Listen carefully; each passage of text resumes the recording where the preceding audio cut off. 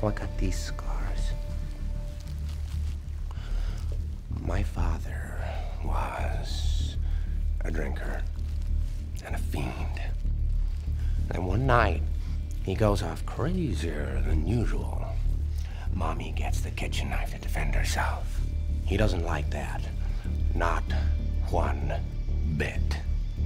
So, me watching, he takes the knife to her, laughing while he does it. He turns to me and he says, "Why so serious?" He comes at me with the knife. "Why so serious?"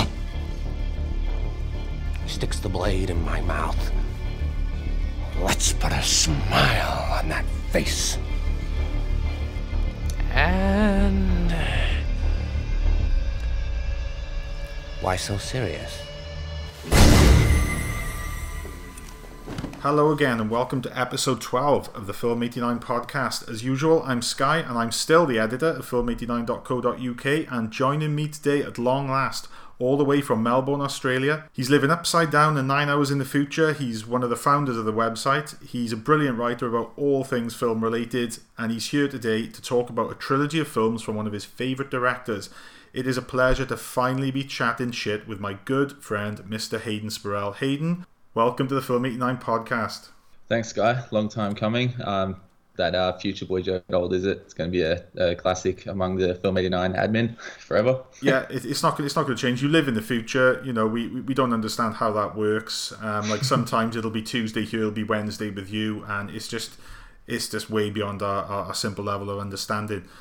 So obviously it's taken ages for us to get you on the podcast. The technical things of matching up the difference in time and stuff, and obviously. What's the time here now? 10 o'clock in the morning. What's the time over there with you? 7 o'clock at night. 7 o'clock at night, yeah.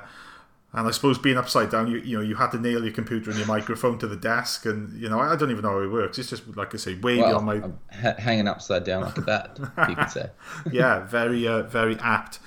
So we're here today to talk about, I think when we pitched episodes, obviously we're coming up now to the 10th anniversary of The Dark Knight.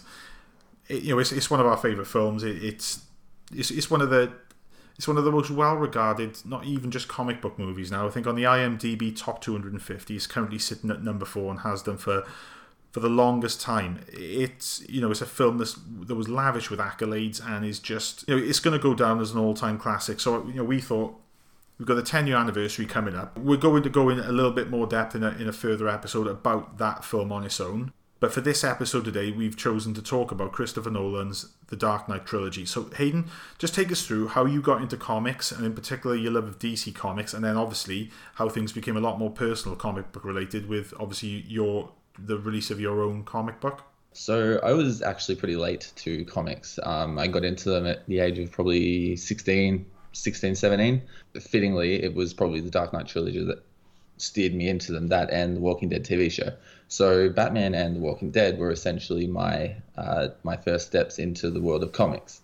And as we all know, the world of comics is enormous, and it's just impossible to find your way around it seamlessly. So I took a deep dive into Batman before anything else, explored some of the history, read as many of the comics as I could, and got a good idea of what was regarded as good comics and what was regarded as not so good comics.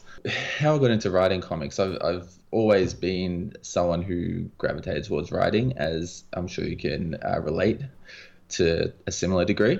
Even from a young age, I was writing little short stories based on Dragon Ball Z, I think, was my childhood passion. And then probably a few years back, I thought, look, I'm just going to have a go at comics, and started trying to write scripts, try to see where I could take it. And finally, I decided, you know what, I'm going to actually find an artist and put something on paper, because I'm no good at drawing. So that's how Chimera came about. And Chimera is a 3-issue story. I've done the first issue. It is available as a digital file now, and you can find a link on Twitter or Facebook, and I'm sure we'll go through all that later. But it's basically about a girl who has a unique ability, and some very powerful people want to exploit that. So I'd say it's light sci-fi, but it's a lot more personal than that as well.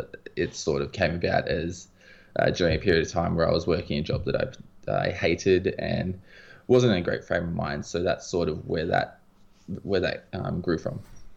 Yeah, I think, when you go from, like we have into some sort of creative thing where you're actually tackling the love of, like we do, our love of film and television and comic book movies and things like that. That is completely unrelated to all of our day jobs, really. Some of which are extremely stressful. And I think we've all sort of used this as like an outlet to do something a little bit creative, and certainly for some of us there's a desire for it to ever be anything that becomes professional. But yeah, I certainly see what you mean, especially if you're in a job that you're not happy with. Sometimes you just want to sort of just be creative, don't you? Because it gives you some a degree of satisfaction, wouldn't you say? Yeah, you spew it out onto the page, and it definitely relieves you to a certain extent. So what do you think of how comic books have? There's definitely been a change in the market for comic book, or comics of late, and I think it's safe to say that the rise in popularity of the comic book movies, which I think now obviously you've had films like the Superman films that started in '78. You had Tim Burton's Batman films in 1989. But there was a bit of a hiatus then. Then you had 2000's X-Men. Then you had Sam Raimi's films. But then the snowballing wasn't, it wasn't just this massive explosion. It was quite a gradual process into the situation we're in now, where, it's going to be extremely difficult to count off the tops of our heads how many comic book films we've had, certainly in the last 10 years. Obviously, this episode is about the 10-year anniversary of The Dark Knight, the second part of the trilogy. But the trilogy itself started in 2005 with Christopher Nolan's first film, Batman Begins. You've also got then, in 2008, same year as The Dark Knight, you've got the genesis of the Marvel Cinematic Universe. But since then, it seems to me, certainly for Marvel Comics, they've been affected by the popularity of the films, where the film continuity seems to be more important now than the comic book continuity. Whereas as much as these films are sort of harking back to ideas from the comics, certainly the recent Avengers Infinity War and the build up to that harks back to Jim Starlin's work where Thanos was first introduced. What do you gauge as the situation with DC Comics at the moment in relation to both their comic book output and the way their movies have gone of late with the DC Expanded Universe? Yeah, it's a really good point you make about how the film continuity has become almost so highly regarded that people are less interested in following the comics when it comes to Marvel, I would say. I'm no expert, but I get the feeling that there is a lot more focus on the films, and as a result, people don't necessarily need to read the comics because there's a film every other year or every other quarter of a year. With DC, I think it's a completely different situation. I think that their comics are going quite well. I'm admittedly not up to date on comics at the moment, so many hours in the day. But I would say that not because the films are suffering, but there isn't a hunger for the DC films the same way there are for the Marvel films, because they're just not doing them as well. DC Comics have some incredible creative talent in there at the moment that they're not actually suffering at all in that area. You've got writers like Tom King, you've got Scott Snyder, you've got a Marvel alumni I recently came across. Yeah, Brian Michael Bendis, who, funny enough you should say that, my sort of introduction to comic book reading in any sort of in-depth way was probably around about 2004. A friend of mine who worked in like a comic book science fiction merchandise sort of store, he sort of got me into comic books because basically he was getting them from the shop, reading them, and then offloading them to me. And he was like saying, look, you have to give these comics a go. And I said, I haven't read comic books since I was a kid.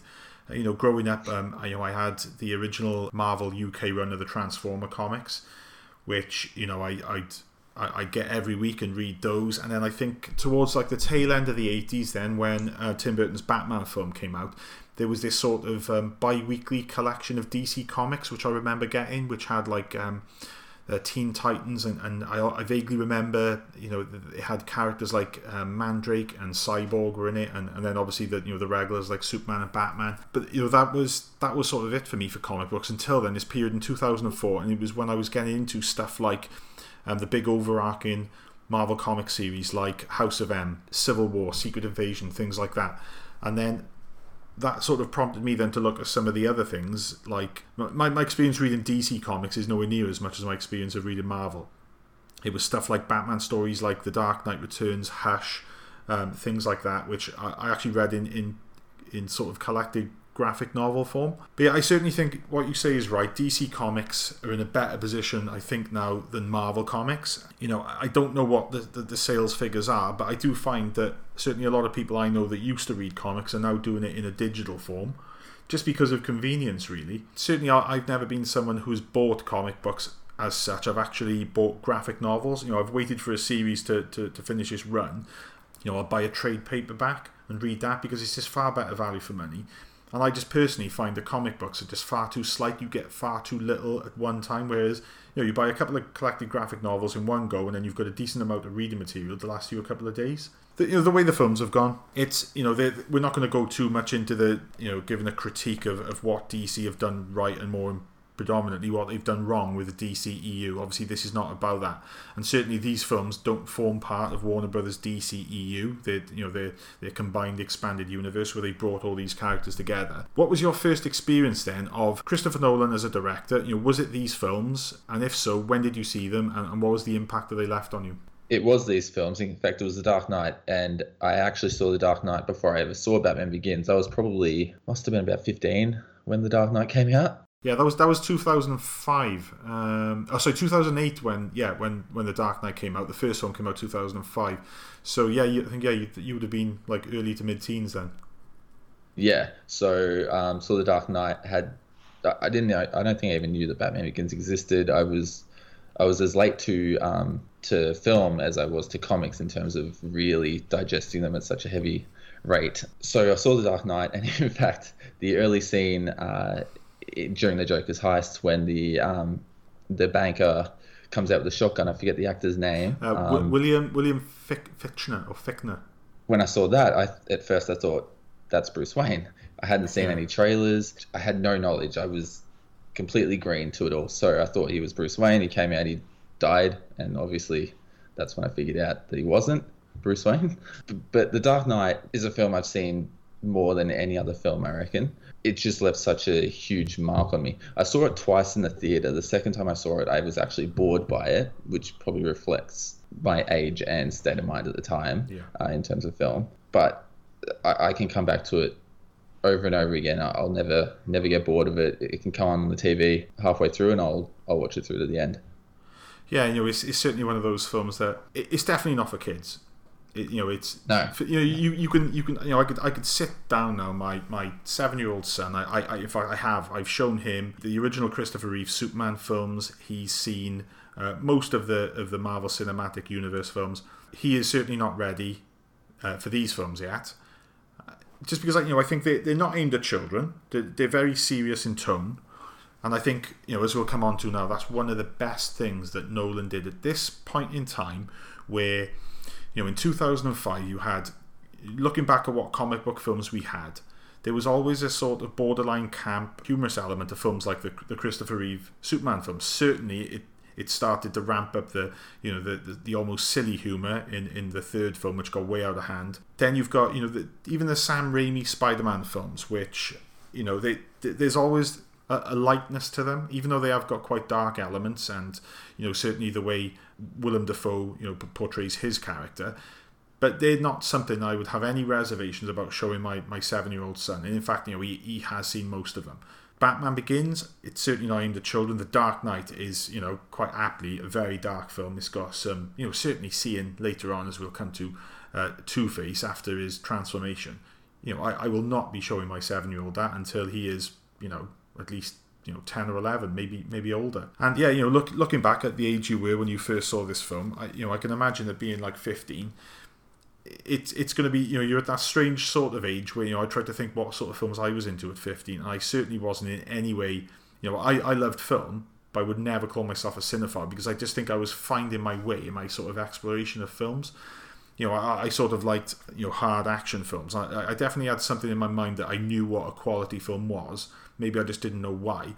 But I can't imagine what I must have been like at that age for you to see this film and this to be your introduction into comic book movies. Because I think it's safe to say, if you are going to rank the Batman films and the DC films, no one, I think, is going to argue that this is literally as good as it gets, both in terms of comic book films and certainly films in general. This is, that second film is just a remarkable film, and I can't imagine what it must have been like to sit there at your age with no experience of comic book films and to see this.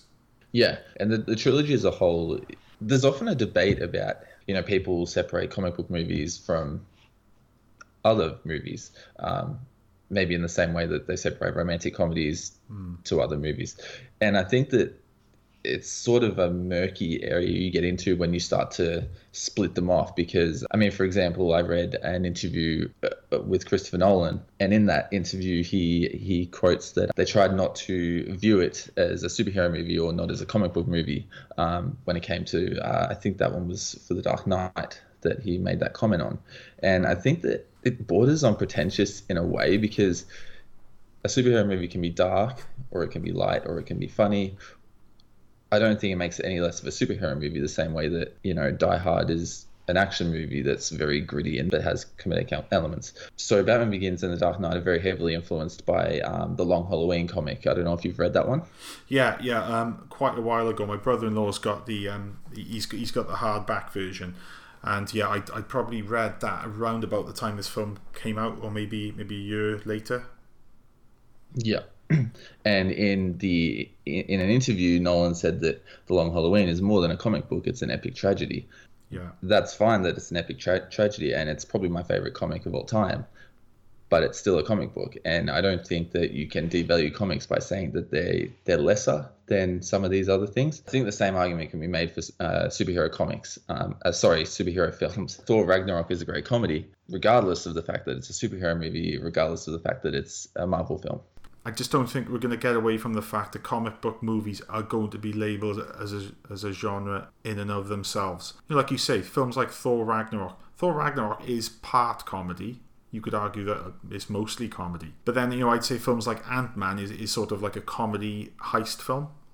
As much as there's, there are semi-serious moments in it, things with, the relationship with his daughter, elements like that which sort of ground it a little bit more.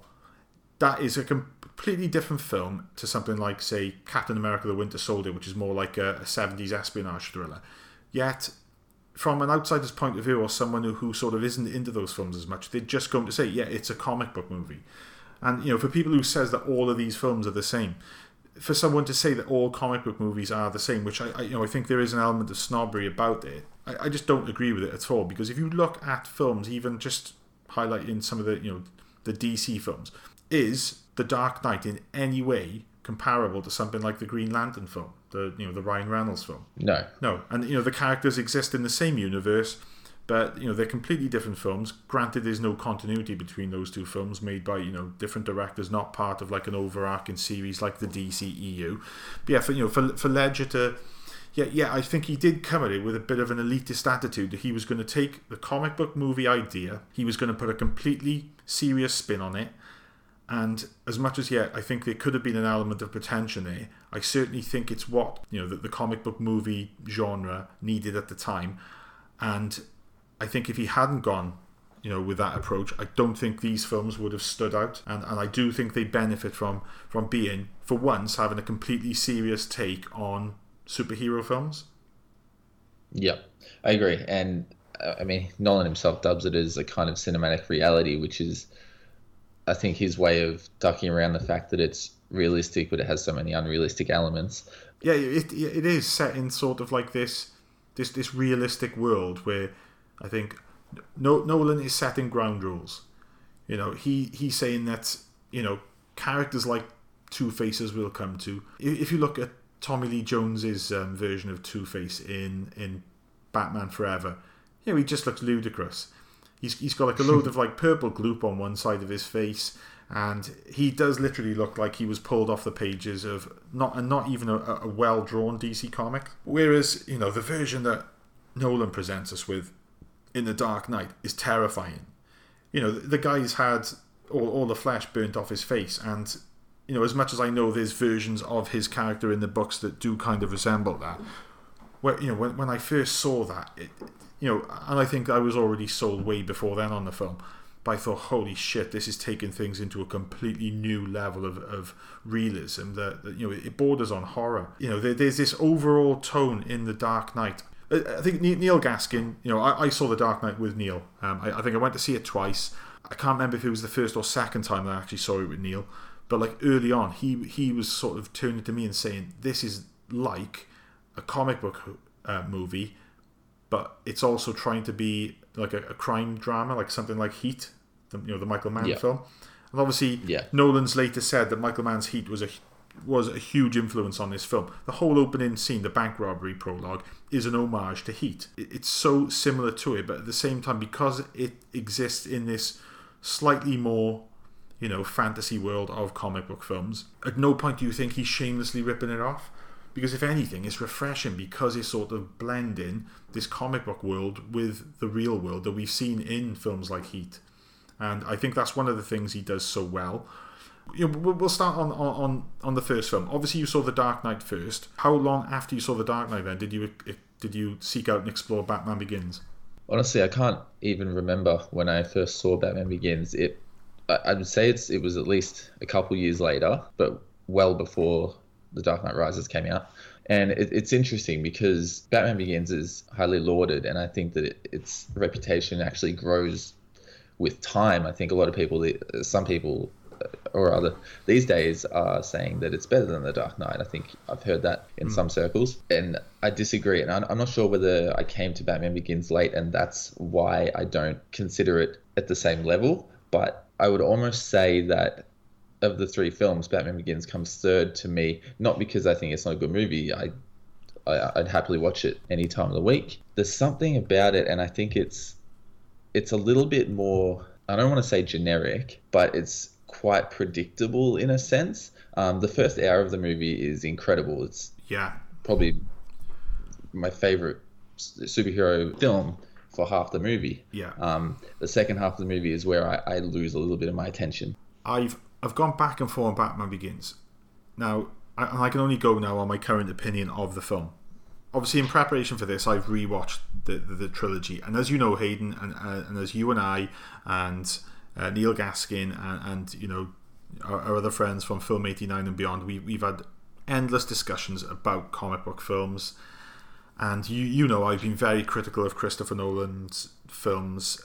As much as I love some of his films, he's frustrated me in certain areas, which we'll come to. Batman Begins is a film that I felt like that first half where we first meet Bruce Wayne. As much as we've seen the origin of Bruce Wayne how many times now? We've seen in the Tim Burton films, and we've seen it since then in Batman versus Superman.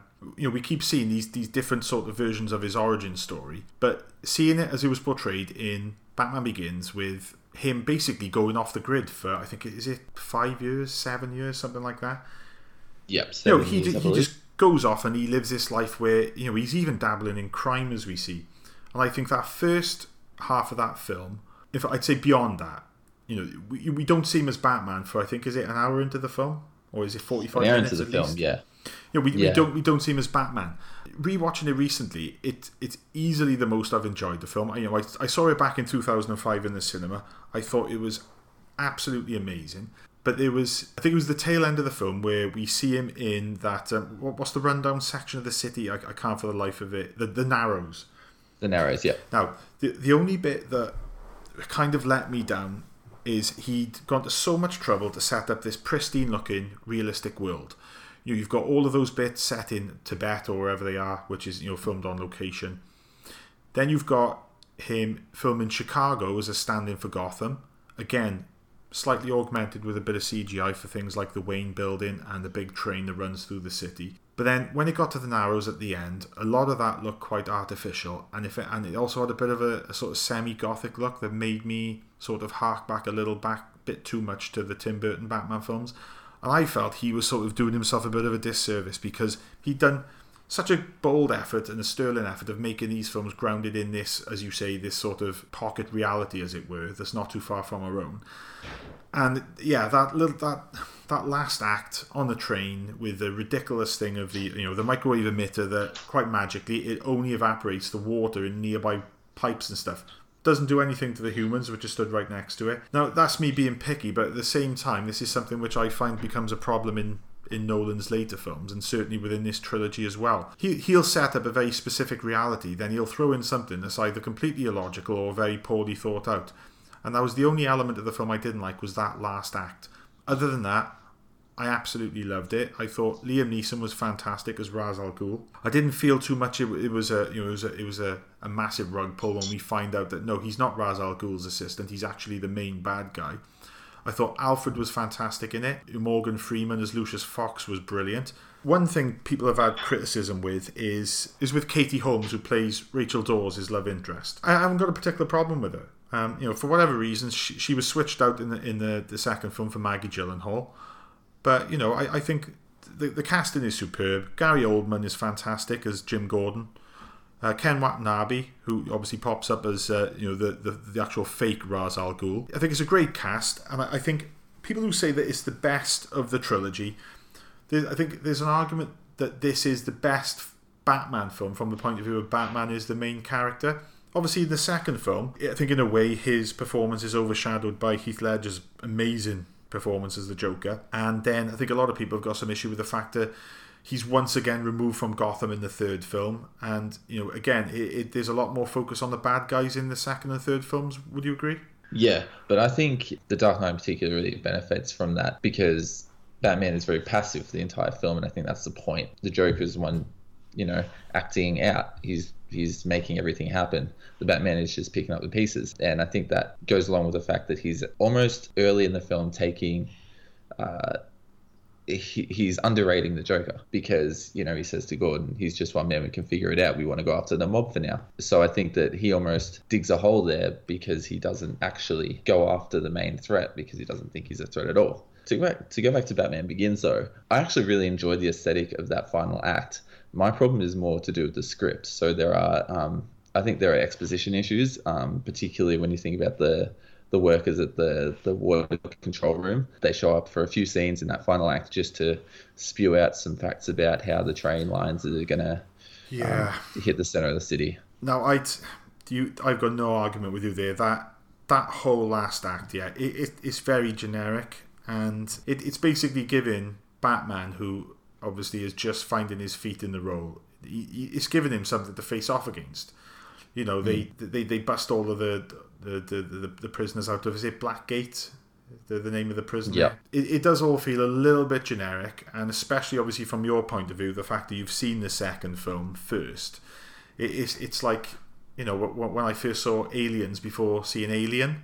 Obviously the one film is extremely like gung-ho and action-packed, then going back and watching the first film, which has got a completely different sort of pace and feel to it, I'm going back expecting more gung-ho action. I'm not getting that, and I think it took me a long time to adjust my sort of view on Alien, which I now, it could be argued I hold it in certainly as high regard as the second film, if not higher.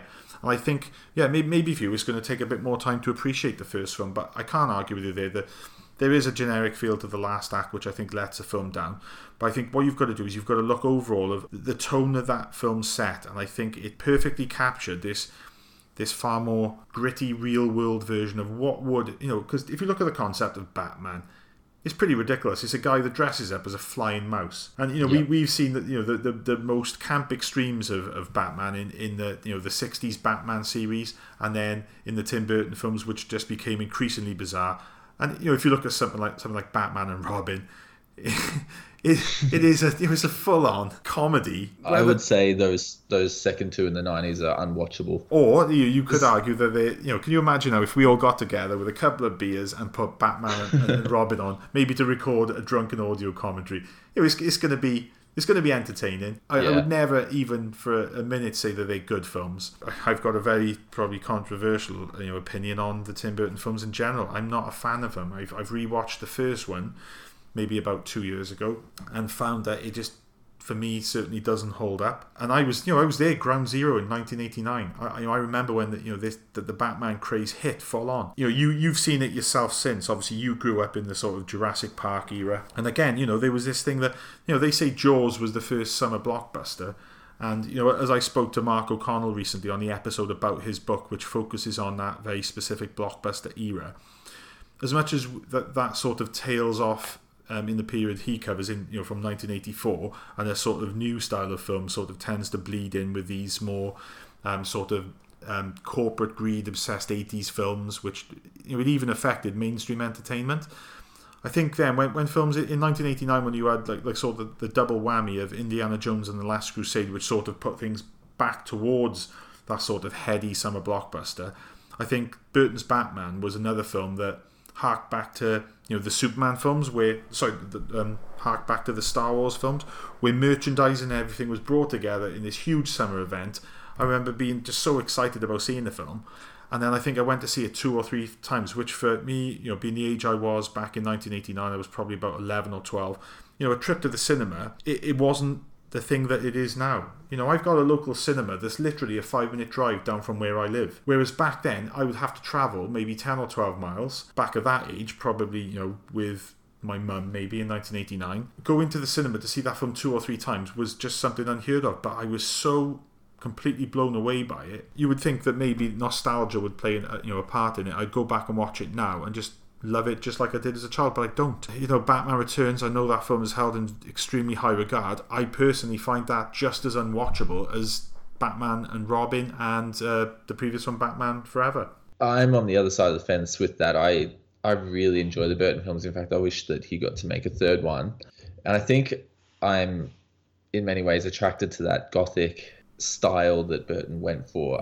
I just love looking at those films, so I think I can forgive them some of their narrative issues. And you look at Batman Returns, you can't really even describe the plotline because there isn't much of one, but I enjoyed the look and I enjoy the characters in that film. I love Michelle Pfeiffer's Catwoman in that movie. It's funny you mentioned the early blockbusters, like your Jaws and your Star Wars and all that, because I would say that the Dark Knight trilogy is as close an example of that for my age demographic as that is for you, which is actually kind of a shame, because it means that there's not really anything original and groundbreaking that has captured the world the same way that a lot of those films like E.T. did. I think that obviously when we did the Spielberg episode and you were giving your rundown of your 5 favourite Spielberg films, didn't you pick Jurassic Park as your favourite?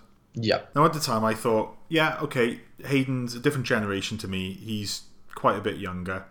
And yeah, Jurassic Park for him is going to be the film that, is for him the equivalent as to what Jaws was for me.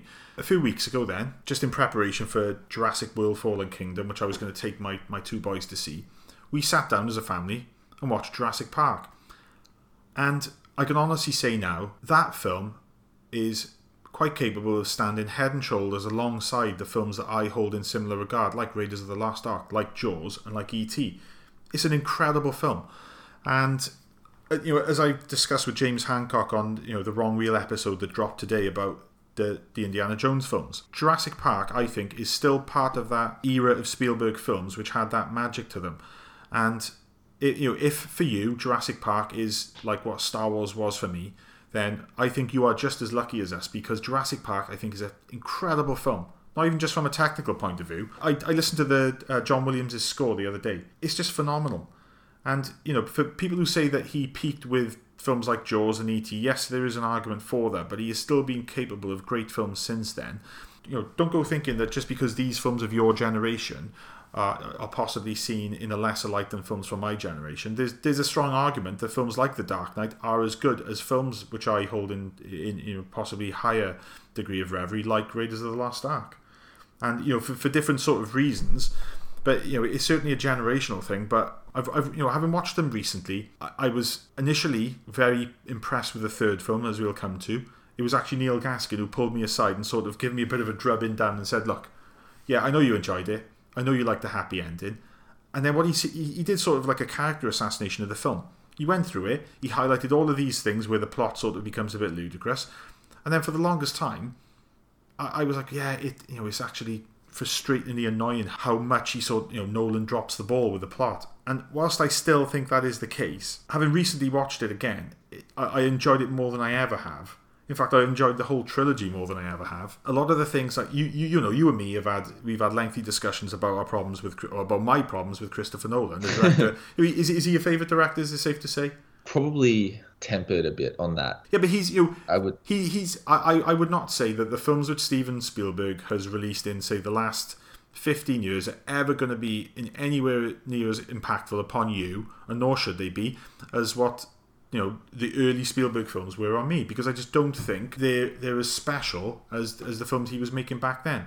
But if you look at the films of Nolan, I certainly think, maybe not so much his last few films, although I know you're a huge fan of films like Interstellar, I can fully understand why you hold Nolan in such high regard. His films look incredible. I think it's safe to say that not one of his films has looked anything other than a work of art. Would you agree?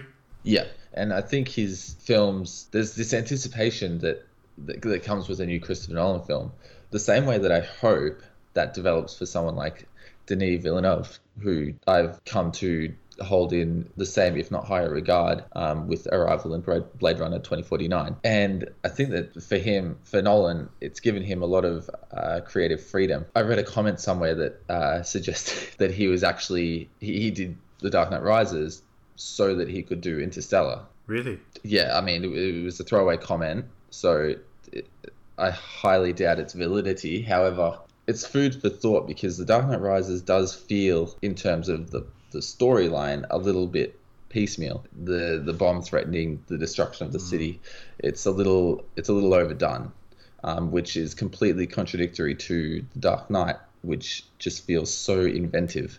Yeah, I agree. To list of all of that film's faults with the plot is going to be counterproductive to what this episode is about, which is actually celebrating the films. I've posted several times on the WhatsApp group, which we chat on a almost daily basis, that any time that in the past where The Dark Knight Rises has come up and there's been any sort of argument as to whether or not it's a good film, I've always posted the Honest Trailers YouTube video, which just sort of completely tears the film apart. Now, Honest Trailers have got quite a knack, and I know they're not to everyone's liking, of finding fault with every film. And sometimes you almost dare to hit that play button and see them tear apart a film that you might love. And whilst a lot of the time, like they did one on RoboCop, and I think pretty much at the end they were like, "Oh shit, who are we kidding? This is a fucking awesome film." So they're even making fun of themselves sometimes. They know that they're nitpicking films, but when they took apart piece by piece some of the more ludicrous elements of The Dark Knight Rises, it did sort of temper my sort of initial liking of the film. I've got to say though, having sat down and watched these three films back to back now, I don't know if for me it's my favourite superhero trilogy. There is one other superhero trilogy which I'm not going to mention. It's more of a recent one that, from a personal point of view, means a little bit more to me. But I'm not going to deny for a second that these are just... Sorry, I think we both know which trilogy that is. I'm not going to mention the Captain America trilogy. I'm not going to go into the why I potentially love that trilogy more. Obviously, it's no secret I'm a massive Marvel fan. My first comic book love, certainly from a film point of view, was DC. I love the Christopher Reeve Superman films. I even love the third one. A ludicrous comedy where Richard Pryor was put front and centre. How the hell that film ever came into being, I don't know. It was definitely the fact that Richard Pryor at the time was a massive thing. I love 60s Batman, the TV show, which I don't think you've seen. Is that right? No, I haven't. I've seen the recent animated movies, but otherwise, no. It's like I don't even know where you would begin, being where we are now at this point in time, how you would approach that series. It's so over the top and ludicrous. But as you know, both myself, Neil Gaskin, and Richie Roberts, we're all massive comic book movie fans, but we all grew up on that show. It is nothing like any of the Batman comics you would have ever read. It is pure, ridiculous, over-the-top entertainment. And as I think we mentioned in a discussion on the group recently, if you go back and you look on IMDb at some of the massive stars at the time that turned up in that show, this was like a Saturday morning, camp, ridiculous, over-the-top TV serial. But stars were falling over themselves to show up and have little cameos in this show. I don't think you can understate how big a thing this was at the time. Even had its own movie, which was basically just like an extended 2-hour episode put up on the big screen. For me, I have got a huge love of DC, far more than people might think if they look at some of my writing and the things I've said on the podcast. Yes, I've been very critical of the DCEU.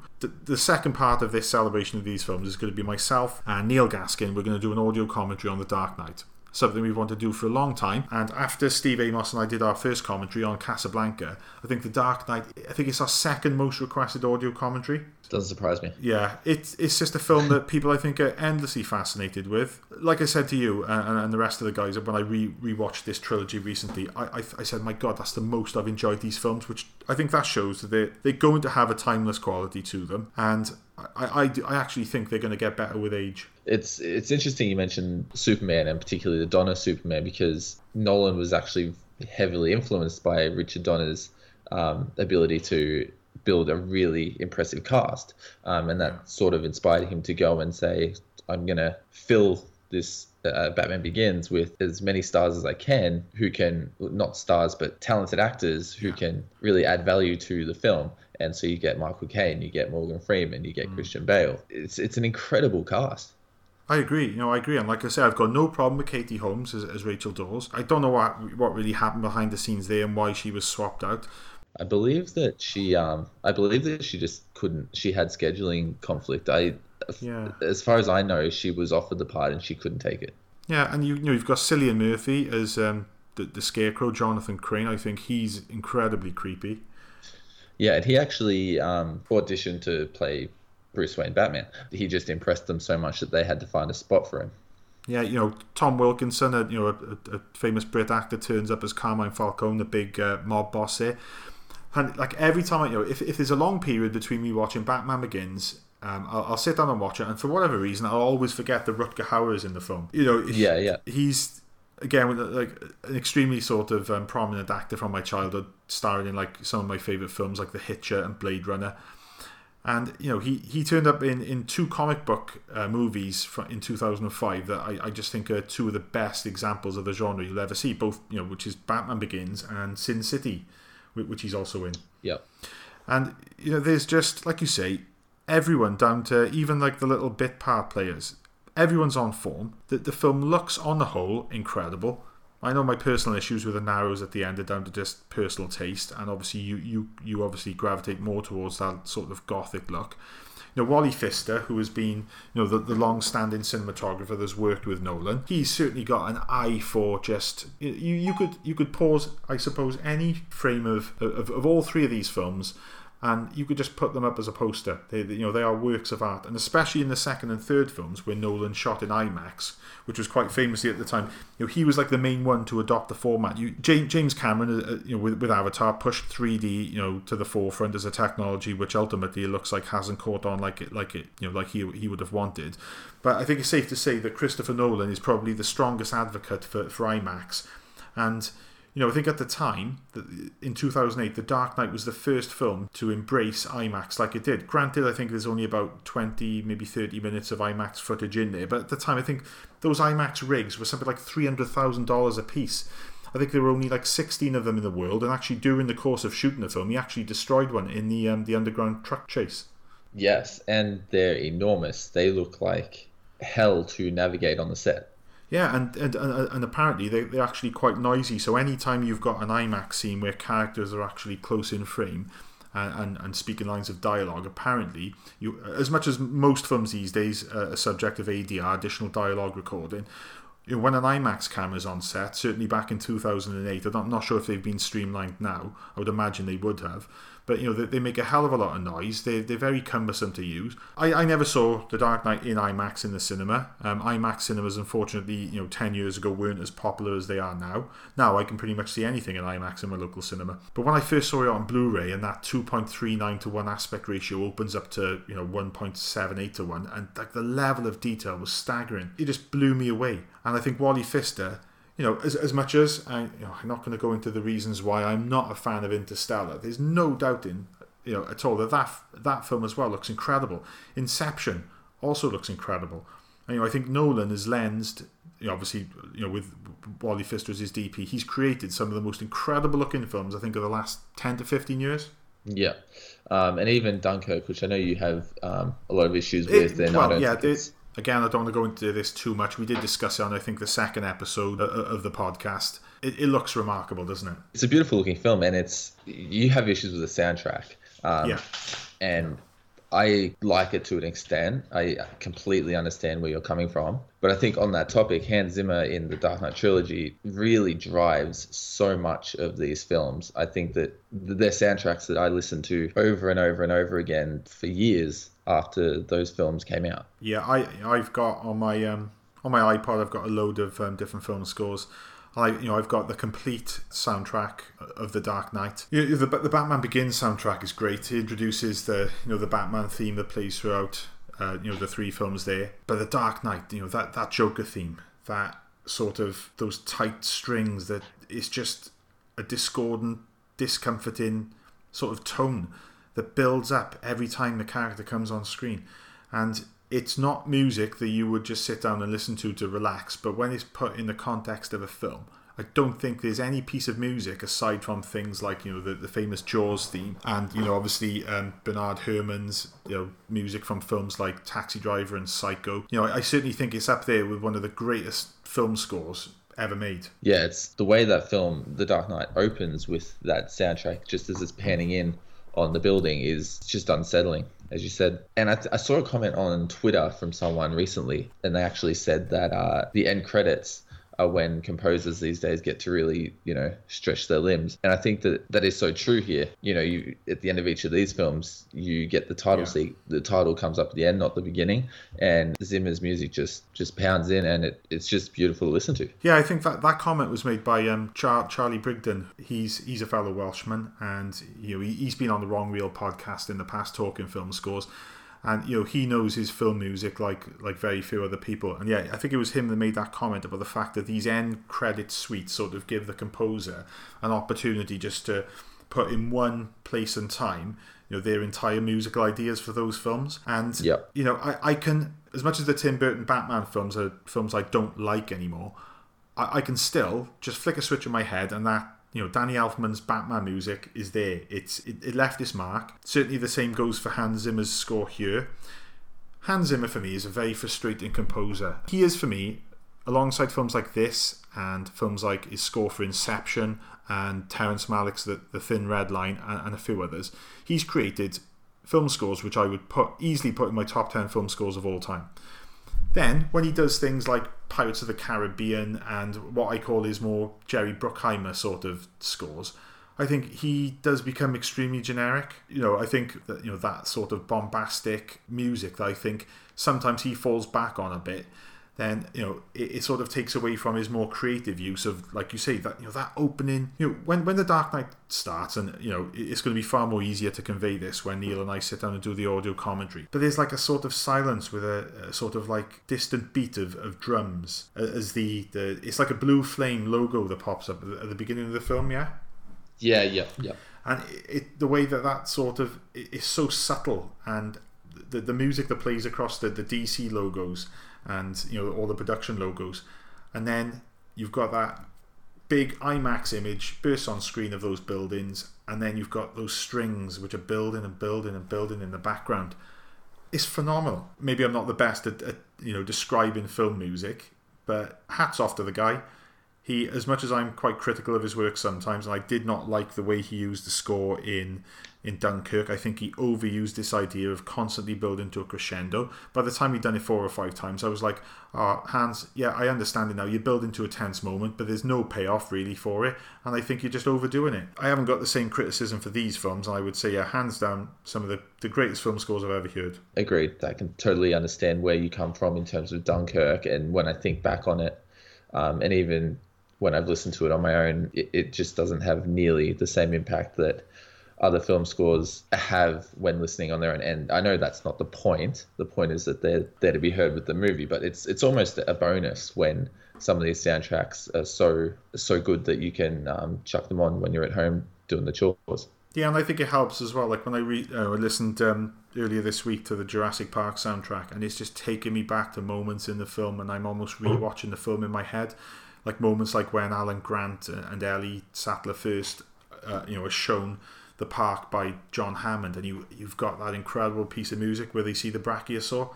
I try to think how old I was when I first saw Jurassic Park, probably in my late teens, so maybe a similar age that you were when you first saw The Dark Knight. Even then, possibly at a time in my life where I was edging more towards cynicism and probably thought I knew it all and whatever, that just took me back to being a child and just this complete sense of awe and wonderment.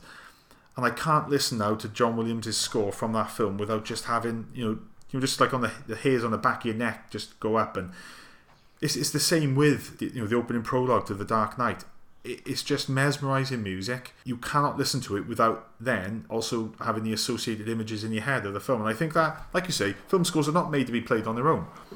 But when they are played and they take you back to that film and make you so sort of, recall vividly, the moments in that film, I think that's where a score has done its job. Yeah, exactly. So, one of the things that, especially on the rewatch of Batman Begins, I like how he approaches this thing of, right, I need to become, a champion for justice in this corrupt city. And it's the way then that it's not just, I tell you what, I'll be a bat. That it's already set up early on in the film with his fear of bats. Ra's al Ghul shows him that fear can be used as a weapon, and deception can be used as a weapon, and theatricality, all of these things which also then rear their heads in the third film with lines which are spoken by Bane. And I think there's just a great through line throughout, and at no point do I find his transition from this sort of lost character of Bruce Wayne into Batman, I don't find it jarring. I think it's done extremely well. I love all of the scenes with Lucius Fox where he's sort of, we've got all this R&D technology, it's basically just gathering dust, it's yours to do with as you please. Because ultimately, I think what a lot of the iterations of Batman sort of pushed aside in favour of the Batman characters, the fact that Bruce Wayne is also a very important character, and the good thing that this film does is got a good balance between Bruce Wayne and Batman, probably better than any other film, wouldn't you say? I'd agree. I think it's because the script gives so much validity to Bruce Wayne's journey that we're in it. By the time he's climbing that mountain, we're completely invested in his mission, even if he doesn't quite know what the mission is at that point. It sort of builds. You don't see Batman for an hour, as we said earlier, and even when you do see it, that whole sequence at the shipping yard, it resembles a horror movie more so than a superhero movie or an action movie. You barely see Batman, and he's just taking out these thugs. Unfortunately, I think that's actually the best example of that kind of fight choreography in this film, because I find that later on a lot of it's almost incomprehensible. Yeah, in that film I agree. It's far too close up. His style of fighting does change between the first and the second films, whether that is down to different fight choreographers or the fact that early on in the second film, Bruce Wayne confronts Lucius Fox and says, look, you've got to make this suit more manoeuvrable. I've got to be able to turn my neck for a start. Makes backing out of the driveway that much easier. And I think as much as Nolan has weaved that into the film as a little gag, I actually think there's a lot of reality behind that, and the fact that certainly in the second and third films the suit was a lot more figure hugging. I think in the first one you had like that long rubber neck piece which would have been incredibly restrictive, and I would imagine that probably made that raised problems with the fight choreography, whereas in the second film they realised there was going to be more action, more scenes where certainly towards the end of the film where he's taken out the thugs in the high-rise under construction. Whether intentional or out of necessity, they've actually made a significant change there, which I think has automatically solved that problem of, the fight scenes, they do look far too close up and choppy in the first film. Yeah, there's, for the most part, way less cutting of the fighting in The Dark Knight and The Dark Knight Rises, and I think it benefits so much from it. Even the first Batman appearance in The Dark Knight, when he's fighting in the car parking garage, it's just an immediate difference in how Nolan decided to actually approach Batman's fight technique. Yeah, because it was the same editor on the first two films. Lee Smith did the editing, so it must have just been a conscious choice that even in that first scene, he's in the more rigid suit. It's not been changed at that point, but obviously that scene causes him to have concerns with certain elements of that suit. He needs a bit more hard protection, obviously, because he gets bitten by dogs. It's sort of weaved into the plot, this sort of real world thing of, we've got to make this suit a little bit more flexible. And I think in opening up the action and seeing it having stood back and with far more convincing fight choreography, I think that sort of helps to...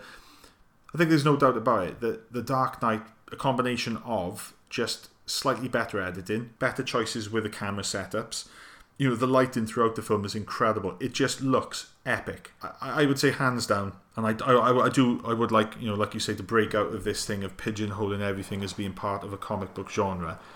This is the best looking film within that genre, would you say?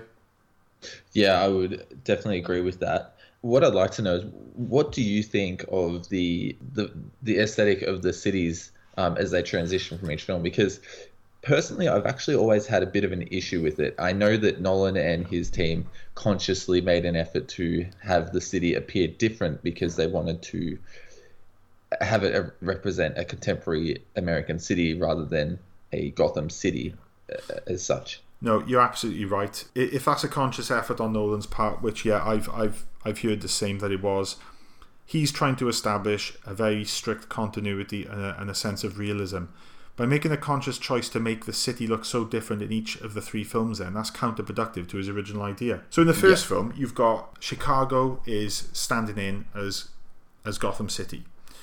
For the first part of the film, in fact for the majority of the film, that works perfectly fine. As much as now I can see that some of the CG used to augment the city looks a little bit, it does stand out, and my eye is sort of drawn towards those things, and I can tell which buildings look artificial. But it's not a massive problem at all. It's a tiny nitpick. Then in the second film, he did away with places like the Narrows, things which were done completely artificially, done on set. And as much as a lot of the, it's not all exteriors, he made a conscious effort in the second film, like when he blows up the hospital, they actually used a disused multi-story car park, dressed it up as a hospital, and then blew it up for real. In the second film, he went full on with the realistic look of the film to an extent that at that point then, it felt as if it wasn't actually in Gotham City, although at no point you question the fact that it is Gotham. You know that it's filmed in Chicago for the most part. It does sort of look completely realistic compared to the sort of semi-realism of the first film. But then, in the third film, they film in Manhattan. So all of a sudden, you've got, I'm establishing what Gotham looks like, but now for reasons which I don't really understand, in the third film, this is very much going to look like New York, which has always been, obviously, the stand-in for Metropolis. So I think from that point of view, he mixes things up unnecessarily there. Although, I still love the way The Dark Knight Rises looks, and I think that it looks almost, to a point, every bit as good as the second film. You are right. The sort of location aesthetic of the film, it does let itself down with our lack of continuity. Again, that's a minor nitpick I'm willing to overlook. It in no way hampers my enjoyment of the film, but it is something I was consciously aware of on recent viewings of it. And it's, again, I would like to, if I could sit down and chat with Nolan, quite frankly, and give him a little bit of constructive criticism, it would be sometimes that I think you need someone there to say, Christopher, I know you've got this idea, maybe you shouldn't run with it. And I think there's a lot of that running throughout his films of late, and I think there's a little bit of an element of illogical thinking there. Yes, it was a conscious decision on his part, but to what end? Yeah, you say they're nitpicks, but I think that they could almost be more than that depending on how much it breaks your immersion, because I agree The Dark Knight Rises looks as good as The Dark Knight, but from the transition from Batman Begins to The Dark Knight, and I'm not saying that a sequel needs to reference the first film at all, but it doesn't, and the fact that it doesn't and the city looks completely different, it almost makes it feel like these are two completely different films that just happen to have the same actors playing the same characters. I agree, and it's something he could have easily avoided, but obviously he hadn't. I don't think he'd perfected his shooting style in the first film with regards to the sort of creation of the city. You've got to look back. 2005, from the point of view of comic book films, there is an element of this being quite revolutionary. The fact that we hadn't had a film that was as serious as this. I'd say the closest comparison would be Stephen Norrington's Blade from 1998, which it is serious. There's no humour to any great degree. I actually feel that the first Blade film is very similar in appearance and tone to these films. And I think other than that, the Dark Knight trilogy are quite groundbreaking in the fact that they've established this sort of realistic aesthetic for the films. But I do think in the first film, it was being perfected. It hadn't been. In the second film, it was perfected. But then to go and change it in the third film to a different city, whether it was down to logistics and they maybe couldn't shoot in Chicago, I don't know. But like I say, it's a minor nitpick. I love the way the film looks, but I always think, this third film, it's not set in Gotham, it's set in Metropolis. Yeah, and I think what you said about how Nolan has, in his later films, he's gotten ideas in his head and he's run with them. That can be applied back to the fact that Batman Begins was his third studio film, coming after Memento and Insomnia. Yeah, it was. So I think that you've got a good point in saying that he was still developing his style. It just so happens that his style tends to come with new radical ideas that almost help to keep the process of filmmaking fresh for him, is to try new things, which is excellent. But as with anything, sometimes they'll be hit and sometimes they'll be missed. Yeah, I know you love Nolan, a lot of people do. Films like this trilogy. I've got no problem with Insomnia. I know a lot of people see that as one of the lesser Christopher Nolan films. I think it's a great film. I think it's a great remake. Memento is just a remarkable first film out of the blocks, a first sort of, not major film, but his first proper Hollywood film. It's only really his last two films, Interstellar and Dunkirk, which have frustrated me. I'm not going to go into the reasons why. I certainly don't rate Interstellar at all. I know it looks incredible. I know it's incredibly, ambitious film. But I just think those Nolan illogicalities, those silly decisions that he makes, and I think sometimes he needs someone as a guiding hand over his shoulder to say, Christopher, maybe this isn't a very, particularly great idea. He's a great director of visuals. I don't know if he's the world's best storyteller, because I think he can create interesting characters, but then I think a lot of the scenarios he puts those characters into, they do fall apart on closer scrutiny, as myself and Neil are going to go into when we do the audio commentary on The Dark Knight. Because, yeah, God forbid, I know it's an incredible film, which we're really bigging up here, but I have got some criticism, which I am going to be levying at that film. Doesn't change the fact that it is a masterpiece, but they're things that I think could have easily been solved. Because when it comes down to an element of there's points in the film where the writing lets the film down, I think to a degree that's not excusable. Because as I've said countless times before, good writing costs nothing. And when you're creating a film that's so near perfection to this one, when you're letting it down with silly little plot elements that don't need to be in there, or are completely illogical, or are poorly explained, then I think you let yourself down. I think for me, that is my biggest criticism with this film, other than the way it looks, which I think for the most part it gets absolutely right, even aside from the fact that, as you quite rightly raise, there is a difference in continuity between how the three films look. Yeah, I think it harms the trilogy as a whole, but it's very clear that each film was created to exist on their own, to stand alone. And in terms of themes, the themes run right across the three films. So there's, from the perspective of Bruce's development and how The Dark Knight Rises actually brings back a lot of the elements in Batman Begins, it does make it feel like a very cohesive whole. So it's almost like our complaints in regards to that are purely visual. Yeah, I agree, and that's one of the things that I loved most about The Dark Knight Rises. As much as later on I focused maybe too much on the illogical plot points, I loved the fact that it brought Bruce Wayne full circle. Yeah. It brought things back to, like, you even have him sort of, I think, in like a pain-induced hallucination. He sees Ra's al Ghul again, doesn't he, when he's in that pit. Yeah, which I'll actually comment that I love how that references Ra's al Ghul's more supernatural immortality in the comics. Yeah. So they've taken his immortality in the source material and they've made it work in their more realistic setting. Again, this is sort of like putting a bit of a full stop on what we're talking about there, because I just realised that we're well over an hour into this now, and we've not addressed the thing which is going to be most common in any sort of discussion about the Dark Knight trilogy: Heath Ledger's performance as the Joker. Ludicrous. I'm pretty sure what you're going to say, but what are your thoughts on Heath Ledger as the Joker? Well, I mean, what hasn't been said at this point? That's the thing. It's, having rewatched it the other day, and I even watched a couple of scenes yesterday, it's just groundbreaking. It's, no matter how many times I watch his performance, I can never see the actor, because often I'm looking for that. I'm looking if an actor is in heavy makeup or if they're in a mask or whatever. You want to see that actor's there. I don't know if you feel the same way, but you can't. You completely believe that he's the Joker in this film. I absolutely feel the same way. I think it's one of the greatest film performances I've ever seen. When I was first watching the film back, 10 years ago, every time he comes on screen, you just, you could hear a pin drop in that cinema. His voice, his mannerisms, his little tics.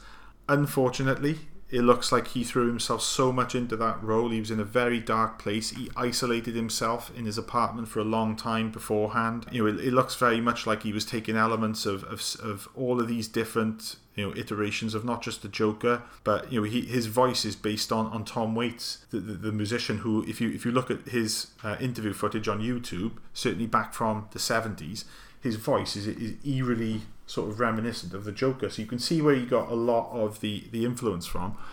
But he took all the, like, he even did his own wardrobe. He was able to pick and choose, you know, how his makeup was applied, and Christopher Nolan, God bless him, gave him complete freedom to do all of this. Even down to the fact that when he's filming that video of him torturing that guy in the Batman suit, Heath Ledger actually shot that himself, because there was such an emphasis on realism that Nolan, he said, well, look, you've created in your head this incredible character. I will now allow you to film from that character's point of view this sort of ransom video that he would film. So it's just remarkable, and it's so tragic, the fact that that role contributed to the loss of his life. Because can you imagine, and this is one of the things that makes me most sad about the trilogy as a whole, is the fact that we weren't able to see that character maybe pop up in a sort of, I don't know, an advisory role to Batman in the third film. Because obviously he's toying with Batman. He doesn't want to kill Batman. He wants Batman just to become. He wants him to let go of these sort of morals that he holds on to so tightly. Obviously he fails to do that in the second film. I would just love to see him just from behind like a padded cell in Arkham, to see him in the third film interacting with Batman and maybe sort of toying with him. You know, can you imagine how good that would have been? Yeah, I think it coincidentally works in the film and the trilogy's favor that the Batman's battle with the Joker at the end isn't the end of the film, and that it does go and address drama with Harvey Dent and Jim Gordon, because that really does bring a close to the entire film. It makes it feel a bit more complete than had it cut to credits with the Joker getting taken off to jail. Yeah, I think that was the original Nintendo on Nolan's behalf. I think it was it January 2008 that Heath Ledger passed away. I think originally what the plan was that in the third film we were then going to see I think it was going to be called effectively the trial of the Joker, with Harvey Dent taking the role obviously as district attorney as he does. And I think what the plan was that the Joker character was going to slowly poison the mind of Harvey Dent and sort of manipulate him, much in the way that Hannibal Lecter seems to have this supernatural ability to manipulate people. The Joker was going to do the same thing with Harvey Dent and cause his downfall. Obviously the death of Heath Ledger meant that they had to put a change of plans there.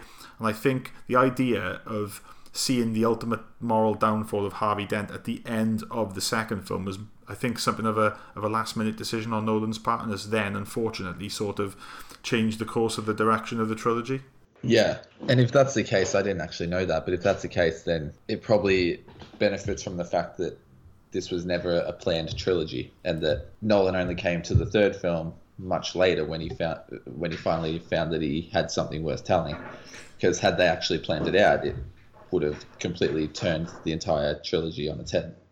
Yeah, so what do you think then, Haydn, of the protagonists or the antagonists in the third film? Obviously you've got Bane front and centre as the main one, and then later on we've got Talia al Ghul is introduced, albeit her reveal comes much later on in the film. What do you think of Bane and, you know, as a replacement for the Joker? I think that it was the perfect choice in terms of going so dramatically the other way. So I remember in the lead up to Rises, I was hoping they would actually go with the Riddler, because I thought it would be interesting to see someone challenge Batman intellectually. But then when you think about it a bit more, it may have still resembled the Joker in certain ways, particularly for a finale of a series. Tom Hardy is brilliant and really embodies that strength and power, not just in his size and physique, but in his eyes, in his voice. I remember there were concerns about his voice when the prologue was shown in IMAX. Yeah. I don't know if you had any issues with it when the film came out.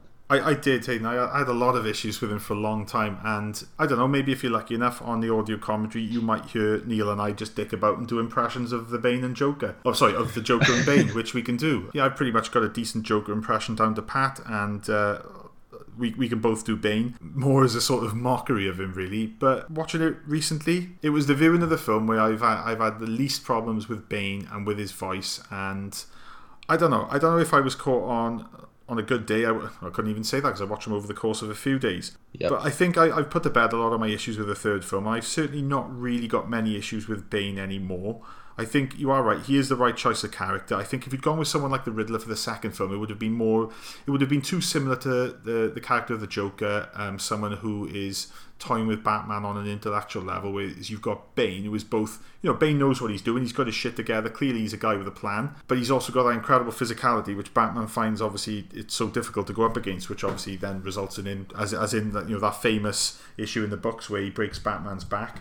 It's a callback to that. So I think he is the right choice of villain. I do understand how people have got a bit of a problem with him. My main issue with it is I wish they'd done more of a thing to sort of build up the Talia al Ghul character. It's quite comical if you think about it. He sleeps with her, and then at the end she stabs him, and there's that fantastic video that I've seen on YouTube from the guys that do How It Should Have Ended, and they do a version where as she stabs him, he goes, "What the hell are you doing?" And as a sort of one up on her, he says, "Oh well, at least I got to fuck you," which was just. I haven't seen that one, but she almost turns into a Bond girl in that way, which it did feel a little unearned, that entire character arc, which is a shame because it's quite exciting to think that a character like Talia al Ghul would actually make it to the big screen. It's just not a character you would think a filmmaker would go to, and it would have worked perfectly and works pretty well. I think. I don't think it's a disaster. I will say, Haydn, her death scene at the end where she's like sort of crumbled up in the cab of that truck I just think is comical. The way it's played, it doesn't come across very well, and it does look a little bit ludicrous. The one character in the film that it does introduce that I've got absolutely no problem with, I thought initially when I heard who was going to play them I'd have issues with, is Catwoman, and the fact that she's not even referred to as Catwoman. She's called by her name Selina Kyle, but as Batman quite cleverly, or Bruce Wayne cleverly refers to her as, a cat burglar, which again it gives a sort of bit of a real world thing as to why she would be called Catwoman, because she's a cat burglar. But I think Anne Hathaway is fantastic as her, and the fact that ultimately then towards the end of the film she becomes the love interest. I know people have got issue with it, but I just do like the fact that Bruce Wayne, who's just had a life of, as much as he's an incredibly privileged sort of spoilt rich kid, he had his parents taken away from him as a young age, and even though there's that time jump of 8 years between the second and third films, which I think was completely unnecessary, I wish they hadn't done that, but I think at the end of it, to have things come full circle and to have him have his happy ending, I think is just a great way to wrap it up and to put a full stop on the trilogy. I think it works really well because from memory, I don't think it's what any of us really expected. I do think that Selina Kyle's storyline does end a little too neatly, but Anne Hathaway is incredible, and I love every scene that she's in, particularly the sequence when she and Batman enter the tunnels in his attempt to go and confront Bane. I think that's a great scene, and I think that the way it builds and then has her betray him is a really well done entrance into the next sequence, which is equally as good. I think with the absence of music, I think that that's a really smart choice, especially in these films which are so heavily driven by Hans Zimmer, as we mentioned before, to completely cut the music and have Batman just completely powerless against Bane. It's something really quite surprising to see on the screen. Yeah, I think you mentioned there the lack of music in certain scenes, and I think that the sign of a composer who knows their craft is when to use the right music, but also equally importantly is when not to use music and to let just the mood of the scene and the sound effects and the dialogue just take front and center. I think it's a lesson that he didn't pay attention to that mantra when he did Dunkirk, because I think that the music actually gets in the way of the film to a big degree. But I certainly agree it's not the case with these films. So you said earlier that am I right in then thinking that you actually hold The Dark Knight Rises in a bit of high regard over the first film? It's interesting because I don't think The Dark Knight Rises is a better film than Batman Begins, but I find that it has more substance, so that I find that I can actually go back to it more so than I can go back to Batman Begins. As we said earlier, Begins has a very straightforward climax. I guess Rises does also have a similar straightforward climax in that it's just one big chase sequence, but I find Rises ends in such a satisfying way because I think that the energy that's put into that final act is really strong.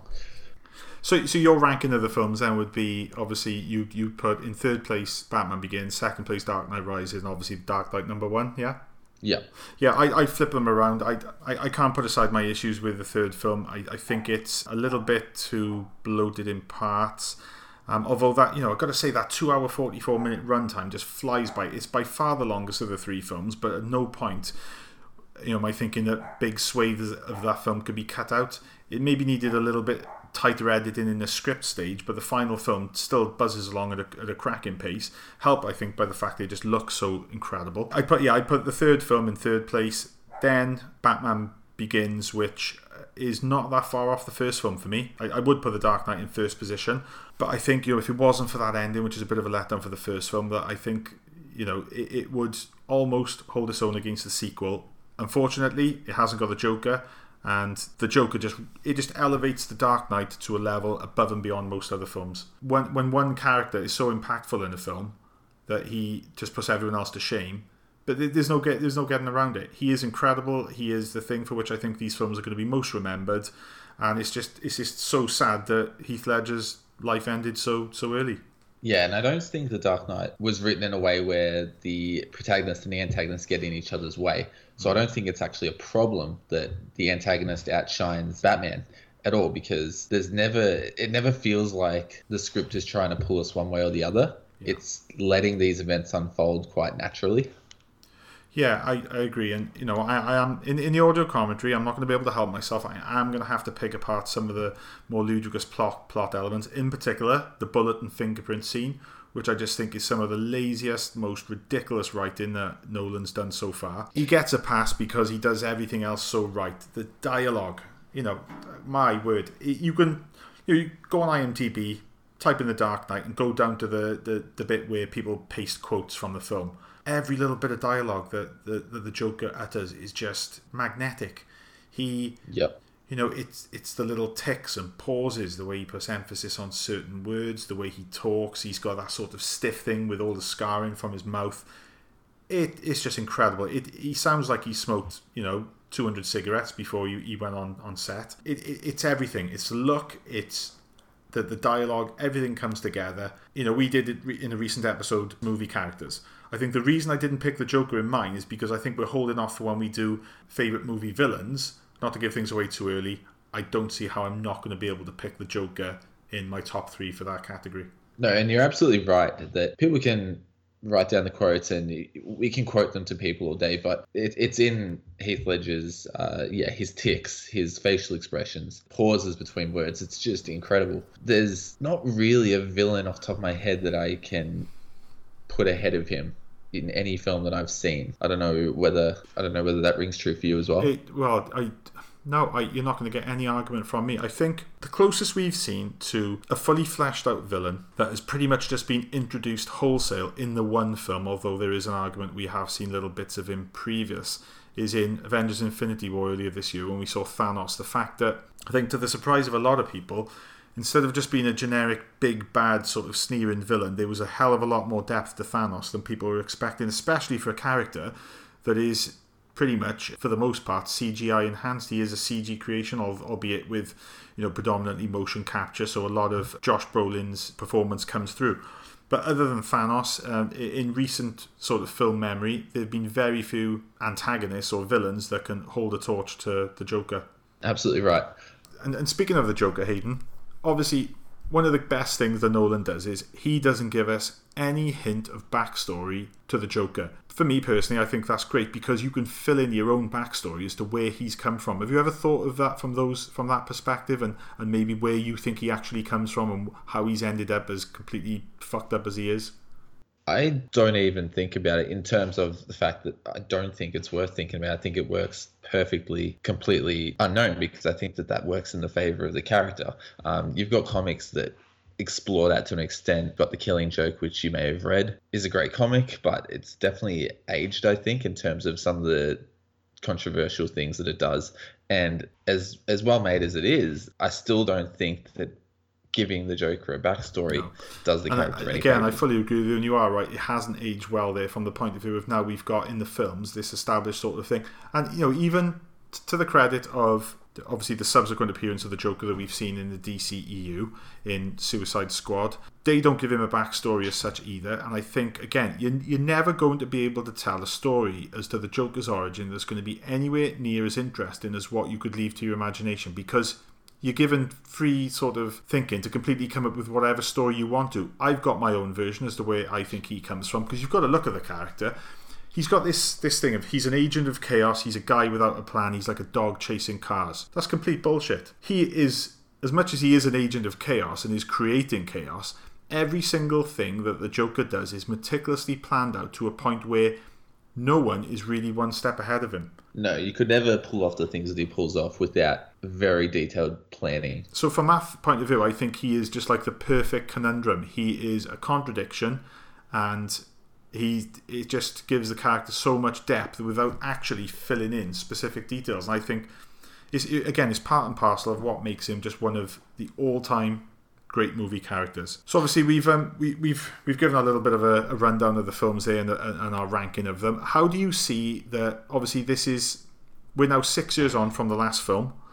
That, the Marvel Cinematic Universe has sort of blown up into an entity unlike anything else we've ever seen. And as much as I don't want to give a comparison between these two sets of films, because I do think they are quite a bit different, what do you think is the sort of mark that the Nolan's Dark Knight trilogy has left on modern cinema? I think that we're going to figure out if it's truly as timeless as it actually feels as time goes on. I think, yes, it's been 10 years since The Dark Knight, but the trilogy as a whole feels like it's a piece of mythology. It feels like a very complete detailing of a man, superhero or not, that goes through a very specific journey. And I think that that's very memorable, and I think that it's almost very uncommon today. You look at Marvel, and Marvel is doing incredible things, but they're completely different to what the Dark Knight trilogy did. Since the Dark Knight trilogy, I don't think that there has been another franchise that has brought an end so completely to a single character other than the recent Apes trilogy. Yeah, I agree. I think what you're trying to get here, Hayden, is it right that this trilogy feels closed off and self-contained compared to things like the MCU, where at the moment character arcs are ongoing and there's definitely an open-ended feel. If now, in the subsequent forthcoming second part of this Infinity War saga, certain characters meet their ultimate final doom, say for example if they do kill off someone like Captain America, which I've said on past episodes I want them to do. He's my favourite character. He's my favourite character in the MCU. The MCU is my favourite franchise. He's gone from being a character I wasn't particularly, I had no particular fondness of, to one who over the course of the films has grown into one now that I think is, Cap is my favourite character from these films. But I think if they don't kill him off, they're going to do his character a disservice. It would be the perfect end for this sort of patriotic superhero to meet a martyr's end. And I'm hoping, above all hope, that Kevin Feige, that's the ultimate plan he's got for him. But, that involves killing the character off, putting a final note on it, giving him a heroic death. I love the way that it sort of pulls the rug from under you and thinks that, no, Batman has always said that he's the hero Gotham needs, not the one that Gotham wants. And then to ultimately sacrifice himself was a bold move. But I didn't then feel cheated with the fact that we actually see that he survived, whether he ejected or not. Or I think there's also a belief that all of that might be a dream and he did actually die. And that's just Alfred having a fantasy about what he could have gone on to, a life he could have gone on to leave.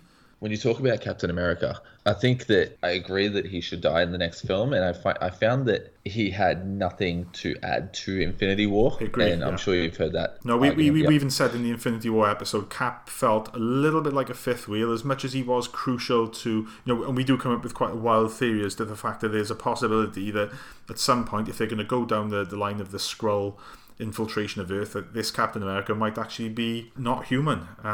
Completely wild theory, which we do try and go some ways to explain it. But yeah, I think he didn't feel like an integral part of Infinity War like maybe he should have. But I'm also thinking that a part of that is going to be intentional, because it will put a lot of viewers then into a false sense of security that come the next film, when maybe he is front and centre and he does actually meet his end, that might actually help to make that more impactful. But I think that's where the Dark Knight trilogy differs. Not to say that it's superior, but it's a completely closed off story. There's no intention of telling a story in which it's, the next episode is the next villain for Batman to take on or the next crime for him to thwart. There's none of that. I'm not saying that that's what Marvel does. However, I am saying that the Captain America trilogy is brilliant, but it's not closed off. It throws Captain America in different films, and ultimately it runs the risk of him feeling like a fifth wheel, as you say. In that sense, I think that the Dark Knight trilogy resembles trilogies from older generations as opposed to today's films where there is such an emphasis on expanded universes. For example, I would love for the current Wonder Woman series to be its own self-contained thing. I think that Wonder Woman's presence in Batman v Superman and Justice League does the character no favors. And I think that she's done so well in the first Wonder Woman film that I wish that it was its own self-contained story. I agree. I felt she didn't need to be introduced in Batman vs Superman. I thought she was absolutely fantastic in Wonder Woman. As we've discussed, I'm not a big... I'm not overly critical towards Justice League. It's unfortunate that it looks like quite a fractured, fragmented film with two different directors being responsible for different parts of the film. The main thing there that I'm trying to get at is the fact that I love the Wonder Woman character both in Wonder Woman and also in Justice League, and I just love Gal Gadot, and I'm really looking forward now to, obviously we've seen early shots of this sort of 80s set second Wonder Woman film, and I'm really intrigued to see where they're going to go with that one, because obviously this is way before your time, but I do have vague memories of the late 70s Linda Carter Wonder Woman show, which was very camp and kitsch and sort of almost like a progression of the 60s Batman. But if we're going to go into sort of gaudy 80s fashion and all that sort of thing and have Wonder Woman plop right into that, I just think it's going to be intriguing, and I'm really looking forward to where they're going to go with it. I think Patty Jenkins as a director is incredibly talented, and then when she's got acting talent like Gal Gadot, who, as much as I thought she was quite wooden, to say the least, in Batman vs Superman, I felt she really came into her own in Wonder Woman, and I am really looking forward to seeing where they're going. And I think she is definitely the sort of hottest property the DC have got on their slate right now. So if Warner Brothers convinced Christopher Nolan not to come back for more Batman, but to leave room for an expanded universe to have extended off of Rises, would you have been for that or against it? I would have been definitely for it, because I do actually think that Christian Bale's iteration of Bruce Wayne is my favourite iteration of the character. He sometimes lets himself down as Batman with the fact that he has to put this stupid voice on all the time, even when he's speaking to someone like Joseph Gordon-Levitt's character in the third film. He's already established that he knows his dual identity. Why is he still talking to them in this gravelly sort of voice? It makes no sense. But yeah, I think I would have liked to have seen scope for it to sort of expand beyond that. But like you say then, it is a perfectly self-contained trilogy. And as much as I have said that the Captain America trilogy might be my favourite trilogy, I'm going to contradict myself now and say that to get the full story of Captain America, you also have to watch the Avengers films that fit in between. So 3 films really becomes 6 films. In which case, it's no longer a superhero trilogy. In which case, by default, then I think I'd probably have to say that the Dark Knight trilogy would earn the title of best superhero trilogy. It'd be easier to compare the Dark Knight trilogy to Raimi's Spider-Man trilogy than it would be to any of the modern Marvel iterations. Absolutely, yeah, you're absolutely right there. In which case, it's going to win over Raimi's trilogy. I know the Steve Amos probably wouldn't agree, simply because I think that the third Dark Knight film holds up far better than the third Spider-Man film. Yeah, I think there's some interesting comparisons between particularly Batman Begins and the first Spider-Man, not to get too heavily into it, but it is interesting that they are quite similar in structure, both trilogies, that is. Yeah, I agree. I know obviously you hold the third film in slightly higher regard than the first Batman film, but I think that the general consensus with these trilogies is that the first one is an incredibly strong opening. The second one then is the peak of the trilogy, and then unfortunately for various reasons the third film isn't as good. So yeah, I think there are some parallels there. I am really eager to go back and rewatch the Raimi Spider-Man trilogy, as we've discussed. Whether or not we'll do a future episode on it, I'm not sure. Whether there's going to be a relevance to do that. And to be honest with you, crikey, how many episodes now have we done which are dedicated either to Star Wars or comic book films? I think people are going to be thinking, oh shit, Film 89 are talking about comic book films and Star Wars again. Change the record. Unfortunately, it just so happens that timing. We've had a lot of comic book films that we've had to cover. we're going to have to do an Ant-Man and the Wasp episode soon. So I do apologise, guys and girls. You're going to have to listen to us talking on about Marvel films again. But you got the 10th anniversary of The Dark Knight looming in mid-July, so we've had to cover it here. You know, I've thoroughly enjoyed rewatching these films again. It's incredible because I thought, right, are you going to be an overly critical cynic and tear these films apart even more than you did before? And I didn't. I actually found myself enjoying them more than I did. So I'm so glad you suggested doing a rewatch of these films, because I've got a renewed love for them, and you know that's why I'm not against actually heralding these as the greatest comic book trilogy. I don't think that The Dark Knight is worthy of its place as number 4 on the IMDb top 250, because I can probably off the top of my head name 20 better films. But I'm not going to argue too much with it, because it is a remarkable film, and I understand that certainly for a younger generation it is going to be just the most impactful, groundbreaking, jaw-dropping thing they've ever seen. So I'm not going to deny its lofty status. I just don't agree that it is the 4th best film ever made. Yeah, The Dark Knight it's epically told, and I think that the weight that the drama is given really helps people to see it in such high regard, myself included. And it's easy to forget things like Batman and Rachel falling off the building, and then the Joker apparently just leaving the party upstairs to go home to bed. But people are willing to overlook little things like that because of how well the film is made. You know, I'd never thought of that before, but yeah, you've got to be careful with how much we nitpick these films. Now, ultimately, what I try and do is, well, let's look at the overall positives as to what this film has brought to, the landscape of the comic book film and film in general. And I think credit to Nolan for me, and unless he pulls something out of the bag and releases some new film or series of films which are just even more earth-shattering and groundbreaking, I think for the moment these represent his best films. I know Inception is held in very high regard by a lot of people, but that's just one standalone film. I think for the impact this has left on modern cinema, the Dark Knight trilogy is something for which he rightly deserves all the credit he gets. Yeah, and I can't imagine that Nolan will ever go back to another series. I just have the feeling that he will stick to standalone films from now on. For the most part, I think because he's peaked so much with this sort of series of films, I hope that he doesn't, in a way. I hope he doesn't try one day to sort of recreate what he's done here. If he does, I don't know, I would maybe like to see him try something completely different. If it's an adaptation of an existing, story from elsewhere, be it a book or a graphic novel, I don't know. But, I just want to see it done in a completely different format and template, maybe a Western or something like that. I don't want to ever see him go back and try his hand at comic book films again, because I think this was a case of lightning in a bottle, and certainly with that, most of the first film and the second film, he hit his stride, and I just think he should leave it at that now. He's shown that he can do comic book films of his own particular style, and I don't want to see him go back to the genre now, because I've got that nagging doubt that he can ever recreate this sort of magic again. No, I completely agree. And I often actually view his Dark Knight work separately to his quote-unquote original work, in that it feels, when you look at Memento, The Prestige, Inception, they all have those similarities, those traits that Nolan's films seem to always have. Whereas in the Dark Knight trilogy, obviously it's an adaptation, those are mostly missing. And yeah, I completely agree that I don't even think he would want to go back to comic books. I mean, he didn't even know that Batman didn't kill before when he signed on to do Batman Begins. So his knowledge of comic books isn't great, and I don't see anyone convincing him to go back to it. Yeah, and I think, like I said, nor should he. He's done all he needs to do in this genre now, and I don't really want to see anything else from him. Although, if someone ever did tempt him back, I'd certainly be intrigued to see, depending on your standpoint, the Bruce Wayne character survived. Selina Kyle survived. There's a lot more villains left in that Batman's rogues gallery for him to put his realistic spin on.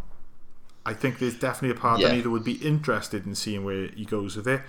But I think, like you say, it's a beautifully self-contained story arc for Bruce Wayne that wraps itself up nicely. I think let's just leave it at that now and move on. And I don't think he's, like you say, I don't think he ever will go back to it. So it's a bit of a moot point, but. Yeah, I think these films are just bordering on a self-contained perfect trilogy. So Haydn, thank you very much for suggesting this. I'm sorry that we couldn't get you on earlier, and I look forward to getting you back on with the rest of the lads. Obviously, recording times are an issue, bearing in mind you are living in the future. What is it like there, Haydn? I've got to ask: are we all wearing like silver tracksuits and flying around in flying cars and like eating little pills, which you've got like one big self-contained meal, or is it just nothing to report in the future? Just thinking about Back to the Future too. So we're all wearing shoes that lace themselves up for us. Our jackets shrink to our size. Cool. So Back to the Future 2 actually got it right then? Yes. Wow, amazing. So obviously you can't say too much because you could potentially affect the timeline, but thank you very much for sharing that message from the future.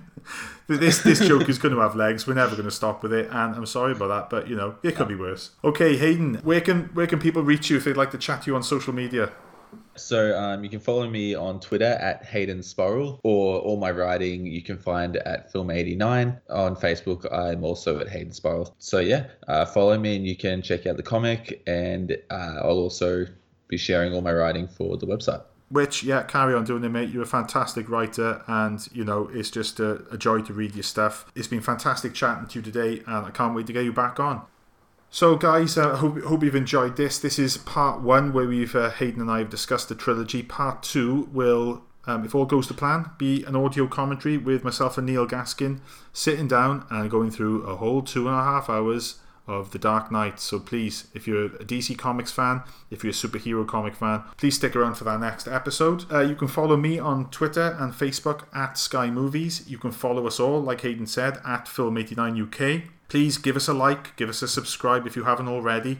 More importantly, recommend us to a friend and get those iTunes reviews in. Guys, I can't stress how important it is. I'm not going to release any figures just yet, but suffice to say, I'm extremely pleased. We're all extremely pleased with how well the podcast is doing. That's thanks to you guys listening to us, recommending us to friends, and thank you very much all for your contributions with listeners' questions, with suggestions for future episodes, of which countless people suggested The Dark Knight as an audio commentary, which is why we're giving it to you next episode. And please, just stick with us all, guys. We're really enjoying what we're doing, and you're just all awesome. So stay safe, and most importantly, stay classy.